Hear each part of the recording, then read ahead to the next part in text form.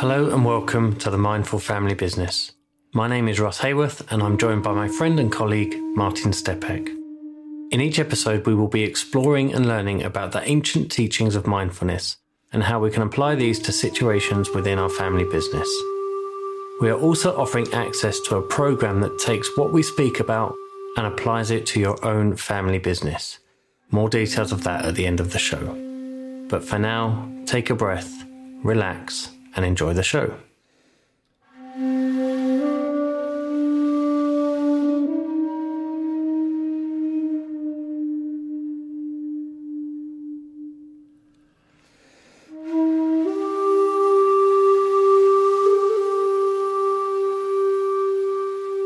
Hi Martin, how are you today?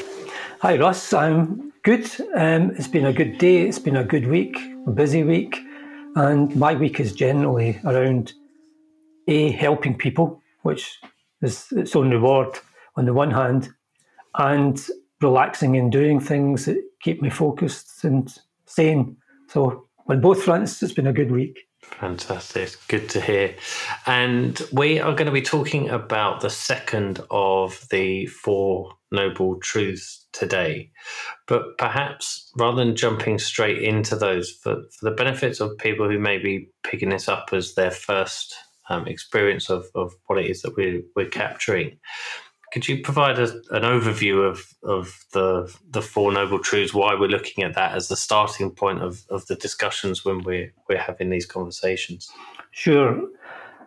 These are essentially a formula that the young man who later became known as the Buddha formulated in order to summarize what he had learned about human mind and happiness. And so he put it into two clumps, if you like. One is the Four Noble Truths, which is a really bad translation. The real translation should be something along the lines of the four truths that ennoble you, or the four truths that make you a fuller person. And then the fourth of those truths is the how to do it, which then becomes the Eightfold Path, which are 8 aspects of your psyche, aspects of your personality, your behaviours that you can develop and focus on in order to get to this stage of being able to live a richer, happier life. And last time we covered the first noble truth, which was essentially saying that, yeah, life can be good, but there's a lot of suffering in it.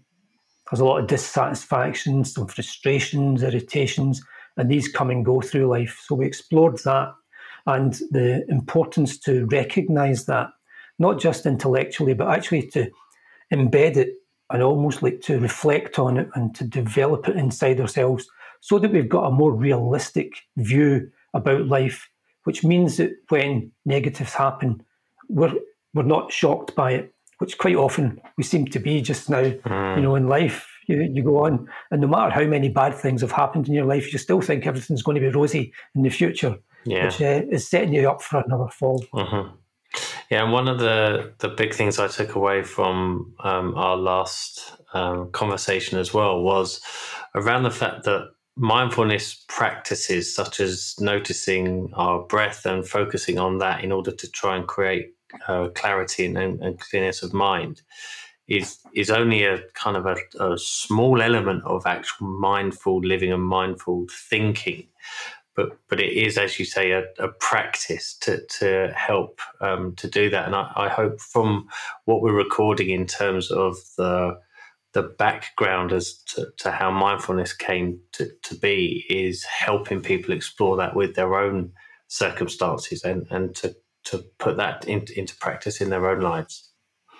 Yes, it's hugely important because the way mindfulness in its modern scientific secular basis was formulated was both a great thing and problematic.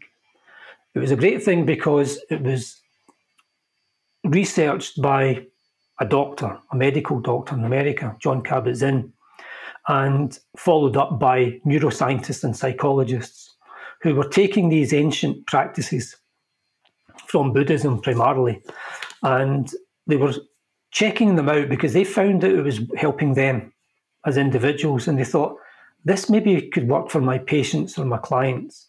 And so they started doing proper scientific research on them, so random controlled tests, and found that these practices actually help people. Kabat-Zinn was a specialist and is a specialist in psoriasis. And so this was even with people who have got physical ailments. And he was finding them, they were reporting that it was helping them. It was reported that their lesions were clearing up more quickly. So that's the plus side of mindfulness. There's a huge big tick. It's no longer just, I say it works, but here's some actual scientific evidence that shows that it works for many, many people. So that's great, because that then took it from being a kind of esoteric, out there sort of thing to all of a sudden, this can work in the mainstream of society and the mainstream of individuals' lives. So that was great. But it came as a sacrifice, and that sacrifice was there's a whole huge philosophical and ethical underpinning of mindfulness that wasn't ditched for the new scientific method, but the new scientific method had to be easily enumerated and replicated. Because it's a bit like, my son's in the scientific side of pharmaceuticals, and if you just do a different pill each time with different elements, you're not going to get a consistent result. And it's the same with mindfulness. So Kabat-Zinn taught a very strict summary of parts of mindfulness. And so that if they showed that people could benefit from that, then all you need to do is do the same thing for someone else and someone else. But what gets lost in that is the complexity of thinking that the original teachings that included mindfulness brought. And I think that when you look at that full side of things within which mindfulness sits, then the benefits that you reap are so much deeper and so much more fundamentally successful.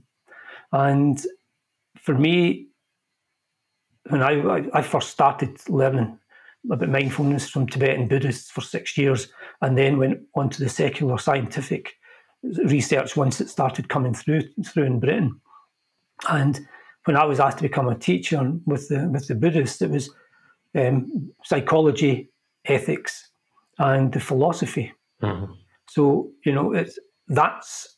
they all form a package, and without any element of it, something gets lost. And as I say, I think by us covering the teachings and discussing that, and then bringing that to life through, say, family business scenarios, is hopefully helping to embed it as a way of thinking and as a philosophy for people that are listening. And with that in mind, as you mentioned, we covered the first noble truth, which is the inevitability of suffering, in our last conversation. So it seems appropriate to move in order and talk about the second of those noble truths. So could you sort of explain what it is and what it means, and then we can perhaps talk about scenarios that could come up within family businesses and our daily lives that we can perhaps recognise a bit more. Sure. The second noble truth, as stated, is essentially the cause of all our sufferings are thirst. That was the translation from the ancient texts, Pali, and Northern Indian language, and Sanskrit, which is still a current Indian language. The thirst is essentially our wants, our desires. And when it was analysed by the Buddha, he basically said that there are wants in our lives that are about no longer having something negative in our life. So we're feeling ill, or we've got a heart condition. We want to be healthy, but wanting to be healthy is wanting rid of something that already exists.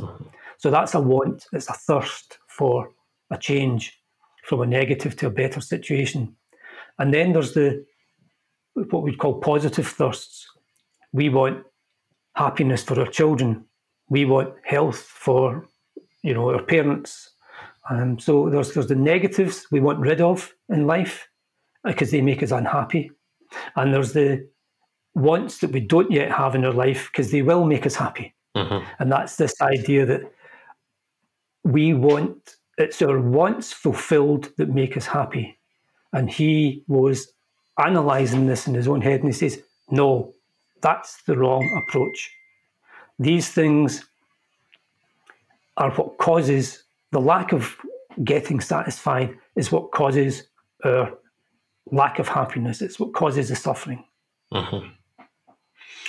So if we take that into, and I may have misunderstood in terms of the kind of negative one versus a positive one, is the idea to try and frame things in a more positive sense and aspire towards positive wants? Is it as simplistic as saying if we want things in a positive sense, then it helps us to become happier and more fulfilled? Or is it not quite as simplistic as I've made out?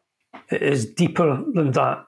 There's a fundamental challenge to our whole way of thinking in that. If he's saying this is the problem, our wants are the problem. It's not getting satisfied by the good stuff that we want. So a new car, a Rolls Royce, a holiday, in the sun. What he's essentially saying is we need to manage and reduce our desires. So with negative ones, say we've got a heart condition, well, we're getting treated as best we can. There is no point in wanting rid of the heart condition if it's a fact of your life and you're getting as much treatment as you can. The wanting it is just causing you dissatisfaction. Accepting it causes you satisfaction. You accept the reality of your situation. So it's a psychological shift from, oh, I wish, oh, I wish, oh, I wish, to I'm okay with this because I can't change it for the better.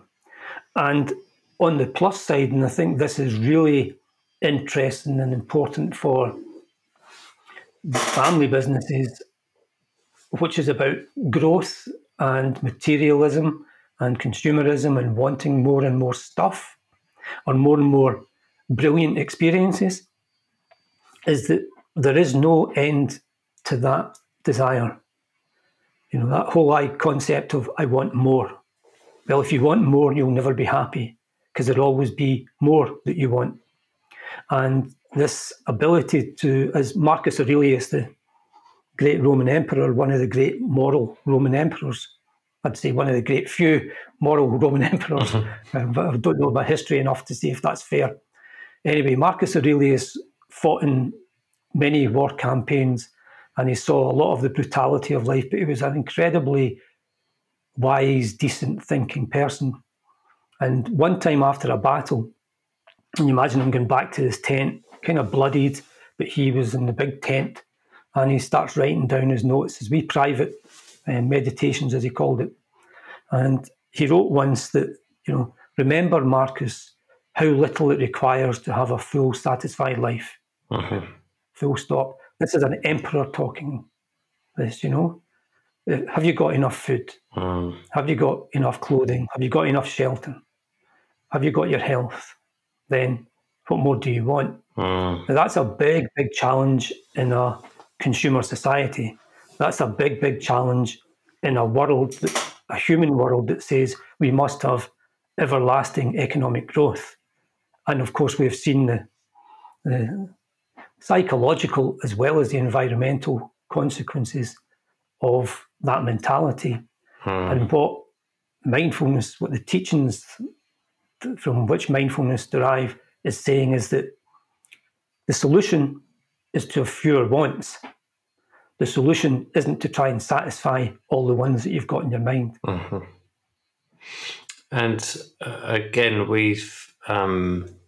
this reminds me of a conversation that we had quite a while ago, that in terms of how we measure and define success particularly for nations, we seem to measure it in GDP, i.e. the production, the growth of almost the consumer side of things is the measure of how successful a whole country is being, and us as an economy. Whereas I think there's a shift, particularly in some countries, to focus much more on measures of true happiness rather than just pure consumption. And I think part of perhaps adopting a more mindful philosophy or approach to life would be to define what it is that makes you happy, and then focus on that side in terms of how much do you actually need to live, to put on the table, food on the table, and to have a roof over your head and care for your family and spend time with those that you love, rather than saying, well, I need a bigger car or a bigger house or a bigger telly, and that's going to define my success. And when I get there, there's always somebody with a telly that's bigger than yours, or someone who's got a bigger car, and it just continues the cycle of that kind of unhealthy wants, I guess. Yes, and I think it's such a deep challenge to our way of life, because not only do we talk about GDP and economic growth as desirable, we effectively have a machine of the economy that can't function if it's not doing that. Because if we, as things currently stand in the structure that has evolved gradually over decades and centuries, if we all started to become, quotation marks, wise and stopped buying a whole lot of stuff, you'd have 3-4 million people unemployed within weeks and months. So growth and consumerism is the very beating heart of the system. And what the Buddha 2,500 years ago was saying, that might be true, but it doesn't make you happy. And in fact, there's arguments to say it makes you unhappy. That was his point. This is a machine that keeps you dissatisfied. And if you look at some of the critiques of marketing and advertising, especially consumer marketing over the last 5 decades, they're essentially all saying the same thing, that they are taking people's positions who are currently satisfied with something, and they're sending messages out to you to say, you can't be satisfied with that Hoover that you've got because it doesn't do this that this new Hoover does. And therefore, you should be so unhappy that you need to buy this one to make you happy. Now, that's simplistic, but it is in essence, is to point out potential dissatisfactions in your life and say, we promise we'll fulfill those. And so in terms of the type of practices that people can do in order to avoid this, or to be at least be aware of it. Again, I don't know the science behind things like gratitude practices, where you effectively say what you're grateful for and think and contemplate on what it is that you're grateful for. Is that a way to combat this kind of societal pressure of constantly striving for better Hoovers and all the other stuff that you say the marketeers throw at us, because our life would be so much better if it picked up an extra microgram of dust every year, or whatever the selling of that product is? Yeah, I think if you think of it at 3 levels, one is you as an individual, or perhaps you as an individual and your immediate family, your partner, your spouse, your children. That's one level. Second level, in terms of our context, is us as a family business. And the third level is us as a society. So at the highest level, unless you're in a real position of power, then there's not a lot you can do about changing the whole structure of society and our economic system. You can, of course, vote in a certain way. You can, of course, choose to try to influence society in a certain way. But that's hard. That's a hard shift to do. And maybe that's waves of generations, and certainly the, what's called the rising generation, the younger generation, are much more focused on doing that because they've been raised to think that way in a way that previous generations hadn't. So the societal thing's a bit big, and we maybe come to that another time. In terms of the individual and the family business, well, first of all, as we all know, it takes some work to make sure that the family members are in harmony, ethically in harmony, practically in harmony, and decision-making in harmony. But one of the things does beg the question of what are we for in this family business? And if we have an inkling that just wanting more and more and more stuff is not a route for human satisfaction, then it can start to maybe ask us to have constructive, long-term questions about where do we then fit in this? And this is us then, as the individual, society at either ends, and the meat in the sandwich is the family business. How can we have our own ethical perspective on what is right and how to live a good life, and therefore how to feel satisfied that our contribution to society via the family business is one that satisfies something deep in us? That's a big exploration. But if you take it back to the individual, then I guess the question is, for me, practically, to reflect. How do I live my life just now? How did I come to have the possessions I have? Do they give me real satisfaction, or are they just almost like a happenstance or lucky result of me wanting something one day? I want something one day. I've got loads of money. I'll buy it. Boom. And the most obvious version of that, I think, is clothing. That we now live in a fast-moving sort of fashion culture. Where the retailers, where they used to have a seasonal, spring, summer, autumn, winter change of clothing, and now it's like every 4 weeks or every 6 weeks to keep on enticing customers to come in. And of course, we are all customers as well. So we go in and that's a nice jumper, that's a nice dress, boom, it's only 25 quid. Oh, it's reduced, and you just buy it. And then you're really excited because it's nice and it's beautiful.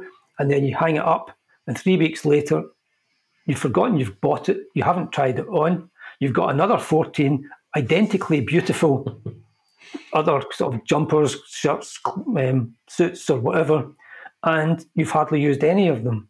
So it's you buying on impulse something pretty, but not buying for real purpose.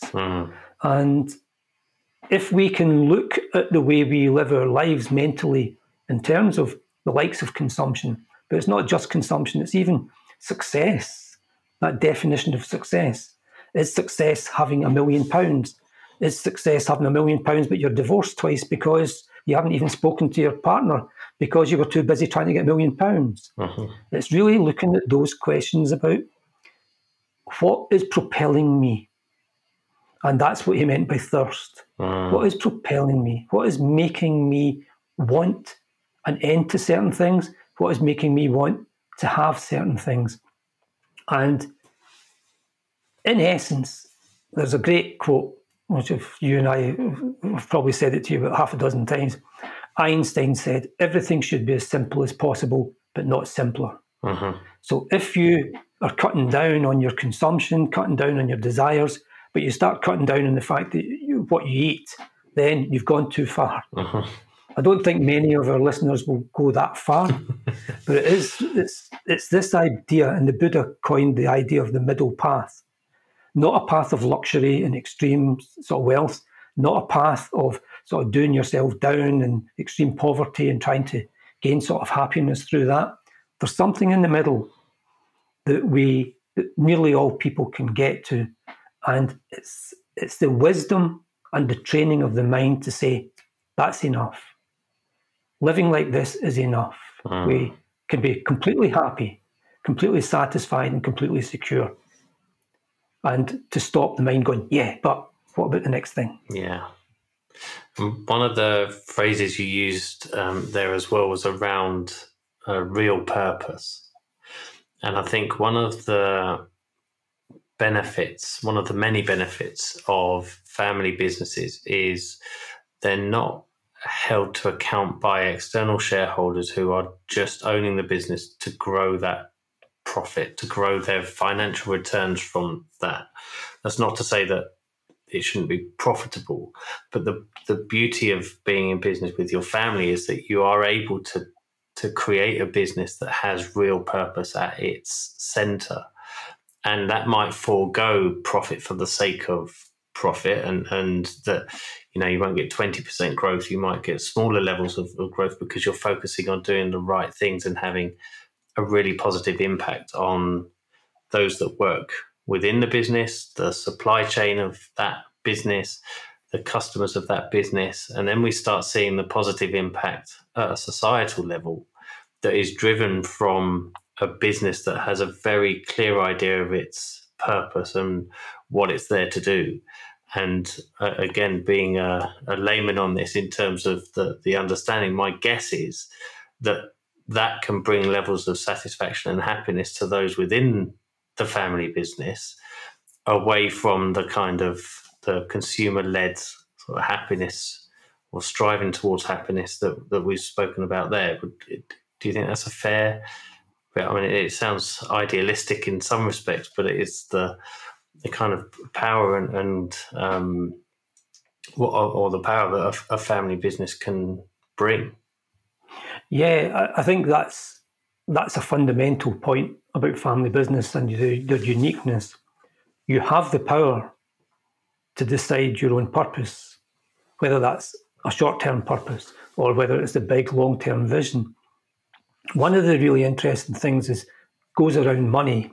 You know, what I've found in my own life and in my family business life was frugality. Being happy with less is fundamentally satisfying, fundamentally brings contentment and a sense of peace, not wanting the next thing.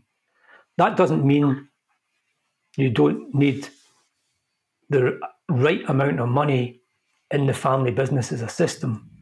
First of all, you'd probably either have siblings or parents or children because it's a family business, and they need their financial lives to be secure and reasonable compared to what the business can afford. We also all need to be secure in our old age, and that's where a big chunk has to be considered.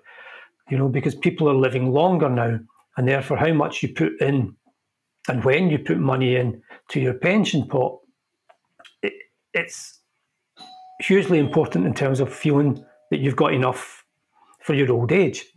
And so that therefore means that we should be thinking about security. Security is a legitimate thing to think about, and it takes a lot of money to secure someone's pension in old age.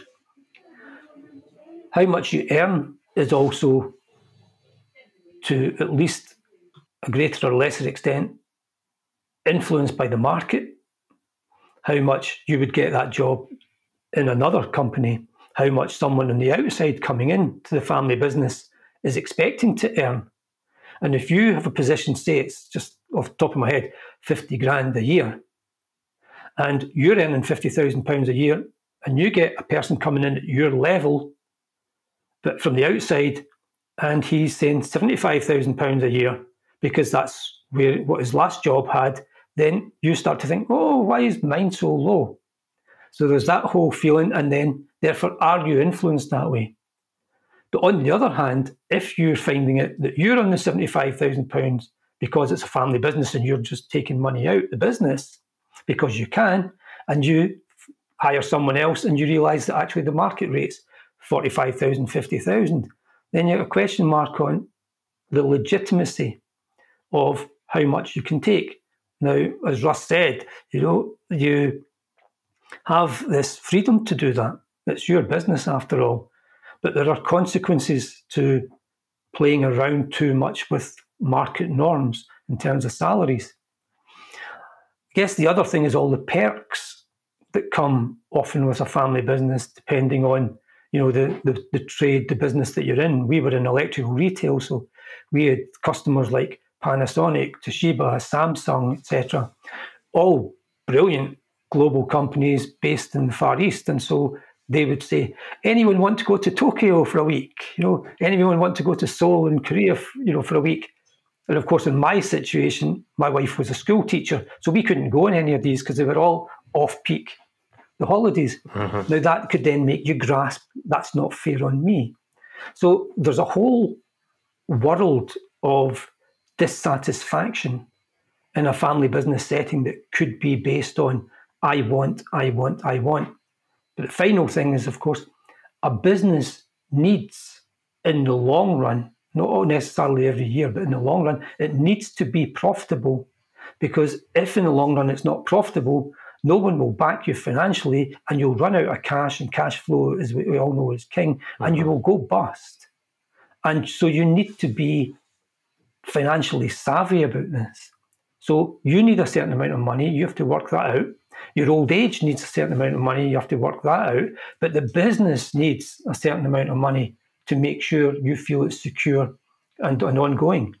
What it doesn't necessarily mean is you don't have to grow all the time. I mean, we went from having 20 shops to a vision of having 300 and odd shops. Now, we didn't need 300 odd shops, and we had family splits about that. Family that wanted the community that we knew, the geographical community, to be our purpose. And other ones who were saying, no, we can make this, we can replicate this forever. Difficult decisions. Yeah, and they will be circumstances and scenarios that will be repeated all over the world in family businesses in that sense. And I guess what the message I hope we're trying to get across in terms of looking at that and how to look at that is to recognize that there is this world out there that is creating these wants and desires for us, and the thirst, as you referred to, or as would have referred to it, and being aware of that and trying to shift our thinking around that. And I think that is hard work, right? That's not something that you can just go, well, I'm going to change how I feel tomorrow, and that's just shift your thinking on it. It's going to be something that is going to take work over time through practice around that way of thinking. Yep. And I think a good analogy for that is if I viewed the books on my bookshelves 25 years ago, comparing the books in my bookshelves now, you would see that 25 years ago, it was all about personal development, management development, leadership, how to grow your business, Think and Grow Rich, all that sort of stuff. If you look at my bookshelves now, it'll all be ancient texts or modern commentaries on ancient texts. What the Buddha taught, the Book of Chuang Tzu, Opening the Hand of Thought, books about how the mind works and what a proper role of an individual is in a society. And this understanding that it's a lifetime quest to manage the mind. It's not something you get done in 6 months, you tick that box and say, yep, that's me perfect now. And the reason it's a lifetime quest is because the mind is not just our society that impels us to want stuff and want an end to stuff we don't like. It's innate. It's a program in our genes. We want more, and we constantly want more because there's never enough if the world is so insecure. We also want more to be able to show off to people around us, say, look at us, we've got more. there's a kind of ego thing that's built up. It's built in the system. So this work that we have to do to be satisfied, because none of those impulses make you satisfied, they just keep you on the treadmill of wants. But if we want out of that treadmill, then we have to work against the grain of our own impulses. And that's where mindfulness comes in. It's noticing the impulses, noticing the reaction, noticing the reactivity of our core being, and then saying, whoa, better pause this. This is not helping at any given moment. Say, right, and that's the in breath, nice and clear. Good, get rid of that stupid thought. Out breath, oh, I feel better now. Okay, I don't need 5 new pairs of shoes today. Mm-hmm. Fantastic. In our next conversation, we're going to be exploring the third noble truth. As a kind of a preview to that, perhaps we could give the audience a bit of a taster as to what that is, and maybe some of the things we'll discuss in the next show. Yeah, it's, to me, looking at it from a secular point of view, but I grew up in a Christian family, as many, probably most of the people in certainly in the United Kingdom did. And the great story was redemption. That Jesus, born, crucified, and rose from the dead in order to liberate us from suffering. So same sort of argument. Now, obviously, people who are religious listening to it have their own perspective on that, and that's absolutely valid and important that you do so. But the third noble truth is essentially the Buddha's version of that. And in Buddhism, there was no idea of a God. The Buddha didn't believe in a creator at all. He thought the universe was infinite, going back in time, and very much in alignment with modern science in that regard. And what he said was, you can get out of this cycle of constant dissatisfaction. So the first noble truth is there's a lot of suffering, there's a lot of frustration. You're not satisfied with your life. You're not at peace with being alive. And it's caused by all these wants and all this yearning for things, bad things to end. And he's saying, you can get out of that way of thinking. The same things can be thought, but you're not being trapped by them. You can dissociate your automatic way of thinking from how you then respond to life. And it, to me, is the great secular message of hope. That, yeah, you can do this regardless of circumstances. And one of the beauties, and we'll explore this, I'm sure, next time, is that we have seen this happen in real life in our lifetimes. People who have been like Terry Waite, who was captured and kidnapped for 5 years and kept sort of for ransom. And he eventually got out. And when he was asked about it, as were the others who were kidnapped with him, he said, you work out how to cope. You work out how to be happy and satisfied despite being in an unbearable situation.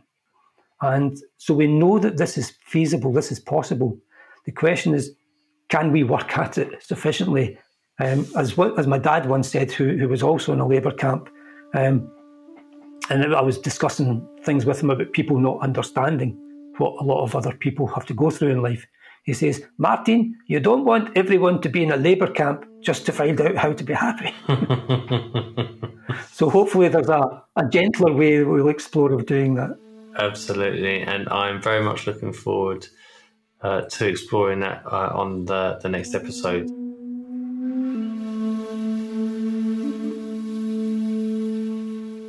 It is our firm belief that it is healthy for your business, your family as a whole, and each individual involved to learn how to develop a fresh, more objective perspective of the situation each of you is in, so that clearer aims, hopes, and visions can be explored together in a positive, respectful, and constructive manner. Martin and I have created the Mindful Family Business Program to help you with this.